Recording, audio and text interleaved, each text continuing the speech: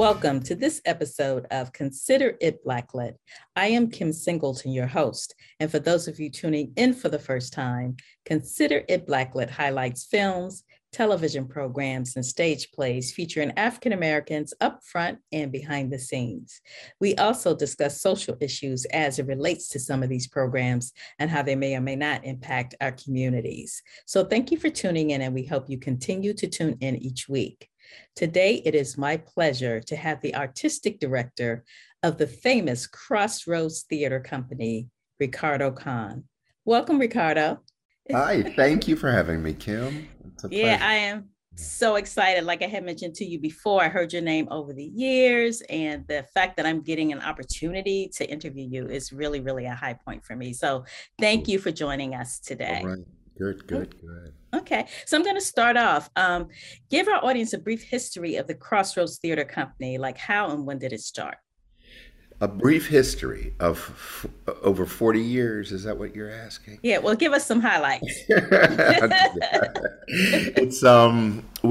It's been a great time because what it has been is an opportunity uh, to do our work the way we were trained to do it. When I was in school at Rutgers and then the graduate school at Mason Gross School of the Arts, I, along with a number of people, but one being Lee Richardson, who was in the program at the time, we had gone through 3 and 4 years of graduate school to then come out and do our work as theater artists. And I was a director and an actor, and I would go into audition, and Lee would go into auditions in New York, and we would realize how negative the roles were for black people and how limited they were for black men.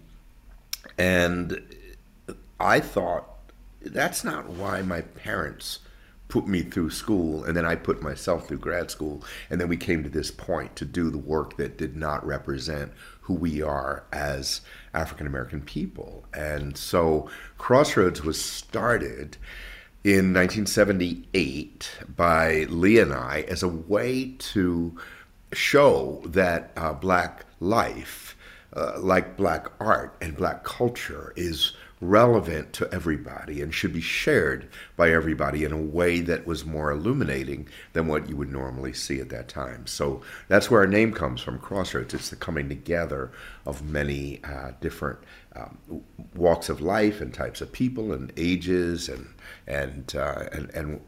religions and faiths in order to come out of it just a little better or a little differently than you would have had you not come to see a Crossroads show. Through the years, we did mainly revivals in honor of companies that came before, like the Negro Ensemble Company and with Douglas Turner Ward, and the New Federal Theater with Woody King, and the National Black Theater with Barbara Ann Teer, and many more. The works that came out of Crossroads originally started when we were maybe in our fifth or sixth year, when we were doing works by Don Evans from Trenton, and then we were doing other new works from the West Indies, and then we did a work by George C. Wolfe, which was new, and no one knew about him at the time, and that was the Colored Museum, and that really put us on the map. That was mid 80s. And at that time, we had done a play by Ron Milner from Detroit about Martin Luther King. And it just went on from there. And more, we started to do more and more new plays and less historic plays and more contemporary works. And that, I think, fed the need for people, not only in this state of New Jersey, but throughout our region and then eventually the country, to have a voice that was articulating our story in a very authentic way. And so we started in a somewhat abandoned sewing factory, then moved to the center of town in New Brunswick, the part of the New Brunswick Cultural Center, which was at 7 Livingston Avenue. That was our building. And then in recent years, the building was knocked down, so was George Street Playhouse next to it, and in its place was built the New Brunswick Performing Arts Center. Mm. That is where we are now. I left Crossroads in 1999. It was shortly after we won the Tony Award for Outstanding Regional Theater in America. Yeah, part of me said, okay, now what do I do next? But another part wanted to do more and more international work.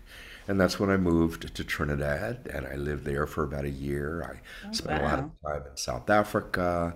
And somewhere along the way, Crossroads had closed down for a bit just to pause and reorganize. And when I came back in 2003, I helped them get back on their feet and then left. And I left Marshall Jones in charge, Marshall Jones III, and he was there for over 10 years before he left in December of 2019, and that's when I returned. And we are in the New Brunswick Performing Arts Center. We're very excited about that, and we could talk about that more. But I am joined on the team by Monica Weeks, who is the Director of Mhm. Marketing and Operations, and Peg Schuler Armstrong, who is General Manager, who came out of Lincoln Center, where I used to work also. And we also have veterans, Susan Settles and Roz Neal, and just a number of people who have come back to say, you know what, let's do it. Let's do Crossroads. Not the way necessarily it was when we first started in 1978, because the world's changed. Let's do it Mhm. now for who the world is, and that's where we are. Wow, it sounds like an amazing team. And I know Yeah. some of your team members too, and they are all Mhm. very, very amazing. They are. They totally are. Yeah. So you've been in the business for a very long time. Did you always know you wanted to be in theater, or how young were you when you got the theater bug? When I got the bug, Yeah, when you well, got the my bug. mother, look, my mother was from Philadelphia, and the way she grew up, just like uh, most African American people at that time, was each one reach one, lifting as we climb, trying to raise your sense of who you are, and elevate through education, and also helping others just be better as a quote unquote race. And part of that was culture for my mother. Part of that was the arts, was music, and she had a piano since she was a kid in Philadelphia. And when we were growing up in our house, she still had that same piano, and I learned on that piano. Each of my siblings, we were not given a choice.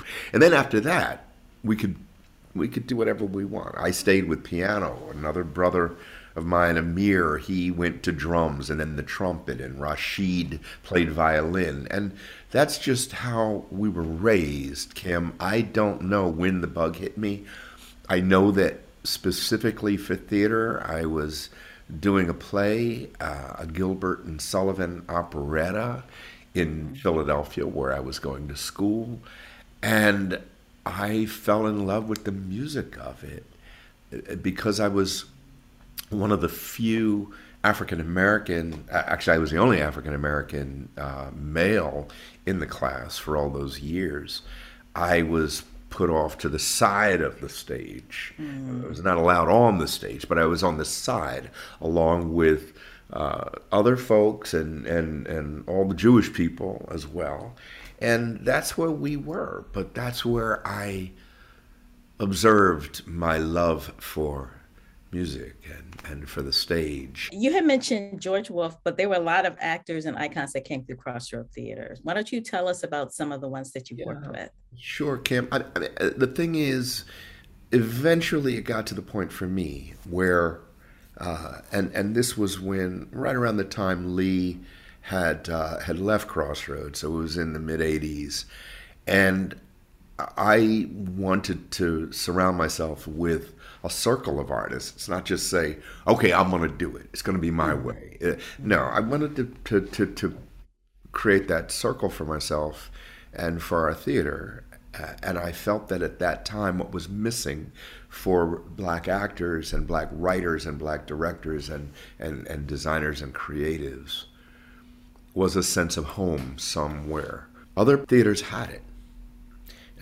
A lot of theaters followed the rule of the artistic home, which was their opportunity to provide artists a place where they can call it home and they can always come back. And I felt that we didn't have that as Black people at all. So I created that at Crossroads. It was called the Associate Artists Program, and into that program came George C. Wolfe and Anna Deavere Smith and Ntozake Shange and Bongani Nguema from South Africa and Hal Scott and Avery Brooks from here in New Jersey, and the list went on and on and on. Denise Nicholas from L.A. and Leslie Lee. The thing is, for them to come to Crossroads and say, wow, I feel at home here, meant that they could try the most crazy things that are in their head. They could reach for the bold ideas, that they can reach for the sky, that they could climb the tree and go on the branch, knowing that if they fall, we're there to pick them up, to grab them and pick them up. But without that, they didn't have it. So what do? You do safe work most of the time. I didn't want that. I wanted the work that spoke boldly to our existence. And so the way to do that was to get bold artists, brilliant artists, bring them together and say, this is a home. You could do whatever you want to do, and we will support you. And if a project takes 2 and 3 years to develop, well, so be it. We're there for that. We will support that. And then eventually other people started to join the Associate Artists Program, like Ruby Dee. And when folks like that started to come, it's not like people didn't hear about us before, but then we were able to start to make the connections between our ancestors and those who came before and paved the way, like Ruby and Asi and folks like that, and the folks who were just coming into Crossroads as interns, who were coming out of HBCUs and having nowhere else to go for that kind of experience. So it was a hopping time for us, because we were able to put the artists on one part of their careers together with the artists of the other, and the art created some really wonderful and important work. Right. That's amazing. And it's so important that the home was created for artists to just express themselves in our way, without. Well, in our way and in within our environment, right? Mm-hmm. Our atmosphere. Our music's playing in our offices, and that's okay.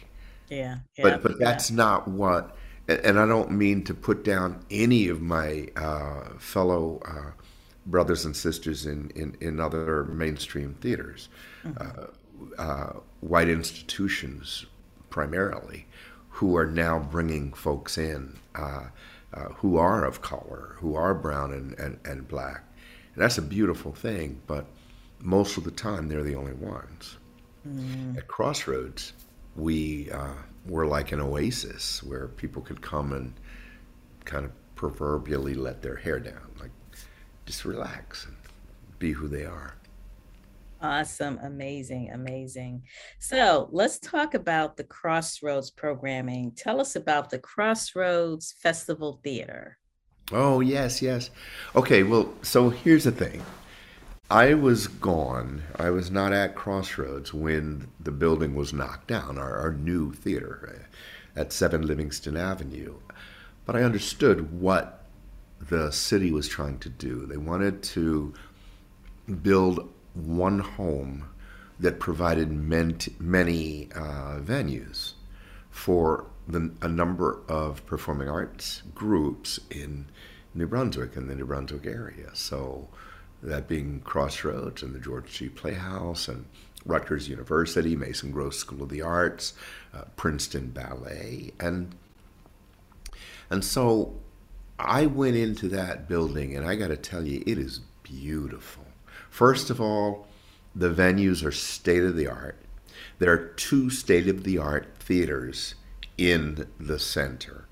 There are also rehearsal halls, and there's a huge, beautiful lobby, and there's just anything you wanted, anything you were ever dreaming of in terms of having the equipment and the right place to do your work. It's there, and I love that. I walked in there and knew that that Crossroads was among many other companies who were part of this, and it was a little difficult not to see our shingle up, not to see our sign. And I thought, well, what if we were able to take over the entire center for a month every fall and a month every spring, and during that time do our works all over the place? So we have one Crossroads show in one theater, we have one Crossroads show in another. We have our rehearsal hall a place where every night community groups and local artists can do their work, and we support them and we present them. And every Saturday morning we have free family Saturdays where music and art and poetry and reading books and those sorts of things can be provided to not just the children but their families to come and just be part of something together. All of this stuff, Kim, and the fact that what's in the middle of it all is a marketplace. In the lobby, rather than it being just a lobby, we would put our kente cloth and we would put our music and there would be a marketplace with literature and a bookstore and selling jewelry and arts and crafts and our food and drinks, and just make it a common place regardless of where you're going, what show you're going to. But when you go to the show, it's Crossroads. That's what Crossroads Festival Theater is. It's not, oh, God, let's come. We got to go to a play because it's good for you. No, you come because you celebrate who you are, who we are. And it doesn't matter what color your skin is. It doesn't matter your faith or religion or sexual orientation or nationality. What matters is that you can see yourself in this celebration also. And once again, I'm going back to our name, Crossroads. We're not going to forget that we're about bringing people together. Oh, wow. I love it. I absolutely love it. And I can't wait to come see one of the productions at the facility. You gotta. We just did When Day Comes. Well, I wanted you to talk about that because that's one of your creations, right? When you came back. It is, but it wasn't because I had another show that I wanted to do called Freedom Rider, which I was looking forward to doing for a while. And it was actually written by me and 4 other writers. And we were about to do it when the pandemic hit and knocked us down. So that was in early 2020. So it's been delayed. And it will come in June of 2021, in just a little bit of time. 2021 and 2022. I'm sorry, 2022. That's right. I'm so sorry. I know with the pandemic, it has us all like it took our sense of time. Yeah. No, yes, it really, really did. And so the plan was originally to do Freedom Rider in the fall of 2021, but then the pandemic kept on going, and Delta said no. And then after that, in the fall, what we did decide to do instead was come together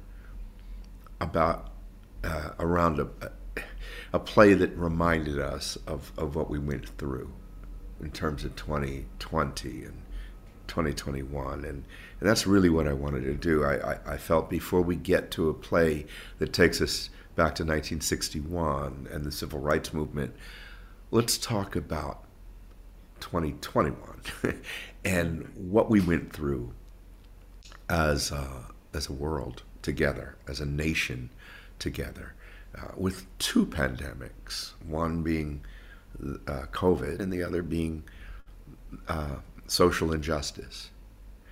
We Mm. all went through this.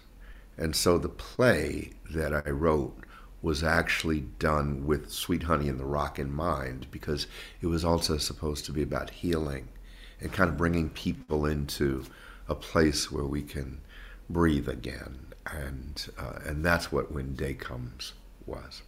Oh, awesome. Awesome. Yeah, yeah. So let's talk about your up when's your next season? In June? The next festival's in June. Yes, absolutely. Okay, Yeah. what can we expect with that festival? Well, like I said, Freedom Rider Okay. will be coming in June, and we're actually doing that as a co-production with the Alabama Shakespeare Festival, which Mm, is really exciting because not only are they a wonderful organization, but being in the South, we're going to rehearse the show there, and the Freedom Rider Museum is involved, and there's the lynching museum there as well, or memorial, and I just want all of that to be part of our experience that creates Freedom Rider that you will see in June at Crossroads in 2022. We will also have another show running, as we did in the festival, that we can't announce yet, but okay. it's a contemporary show, and then following that,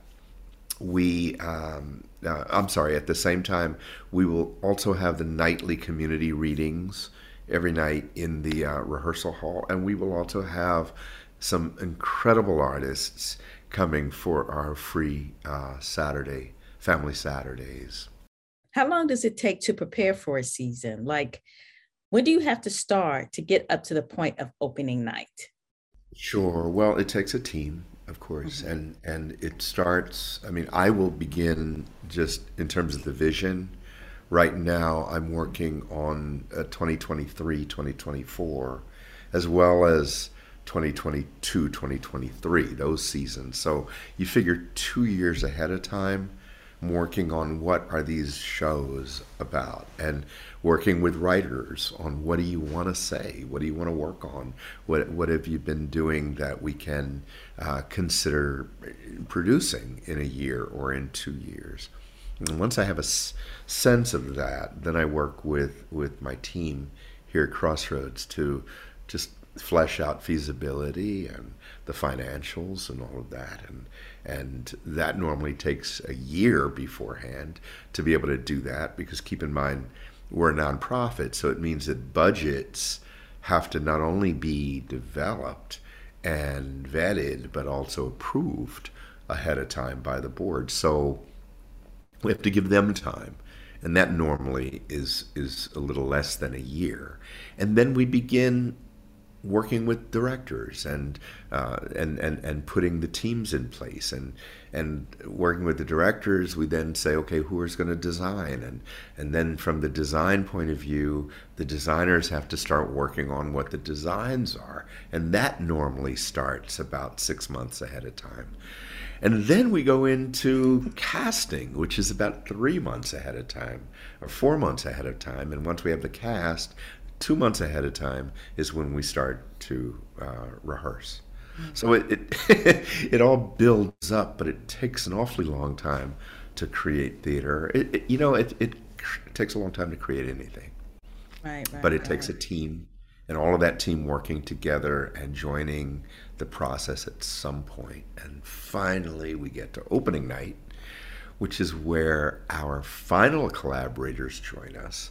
And that's our audience because we can't be theater without our audience. So I'm looking forward to seeing you, Kim, on opening night. Oh, I'm going to be there. I Okay. am definitely going to be there. And I like asking this question because, we as audience members or, someone who's not in the theater and not production, they come, they sit there, and I don't think they can appreciate like really what goes into it. So Mm, that's why I like to ask, how long does it take? What goes into it? So people know how much work yeah, goes into it too for yeah, their pleasure. So, that's right. so That's right. thank you for sharing that with Yes, us. for sure. Yeah. So, we're counting down on our time, but I did want to ask you, is there any additional information you'd like to share with the audience about Crossroads Theater before we sign off? You can find everything by just going to our website. You really can. CrossroadsTheaterCompany.org. And what you'll also find is that we're not just doing works here, but we also have works online that are global. We're connected with the Market Theatre, for example, in South Africa. We are connected with Indian artists, and we are connected with companies in the UK. And then, of course, there are those here. We just did some works with High Arts in New York and with organizations in Portland, Oregon, and we're about to do some shows in the South. And I just think that that speaks to a strength we would like to maintain, which is that we are working together as collaborators with other partners all over the world because we're a world people. So that's who we are, and we had to be all online for 2021, right? That Right. season, everybody did, but that's when we learned how valuable being online can be. Theater can't be done online in the way it can be live, but we learned some things from being online, so why not do both? And that's what we're doing. Awesome. Awesome. Well, Yes. that's our time for today, but thank you so much, Ricardo, for joining us. And remember, audience, go to what's the website? CrossroadTheaterCompany.org. CrossroadsTheaterCompany.org. So thank you again. And audience, thank you for tuning in. And until Thank next you. week, yes. Yes, And yes. until next week, consider yourself Blacklit.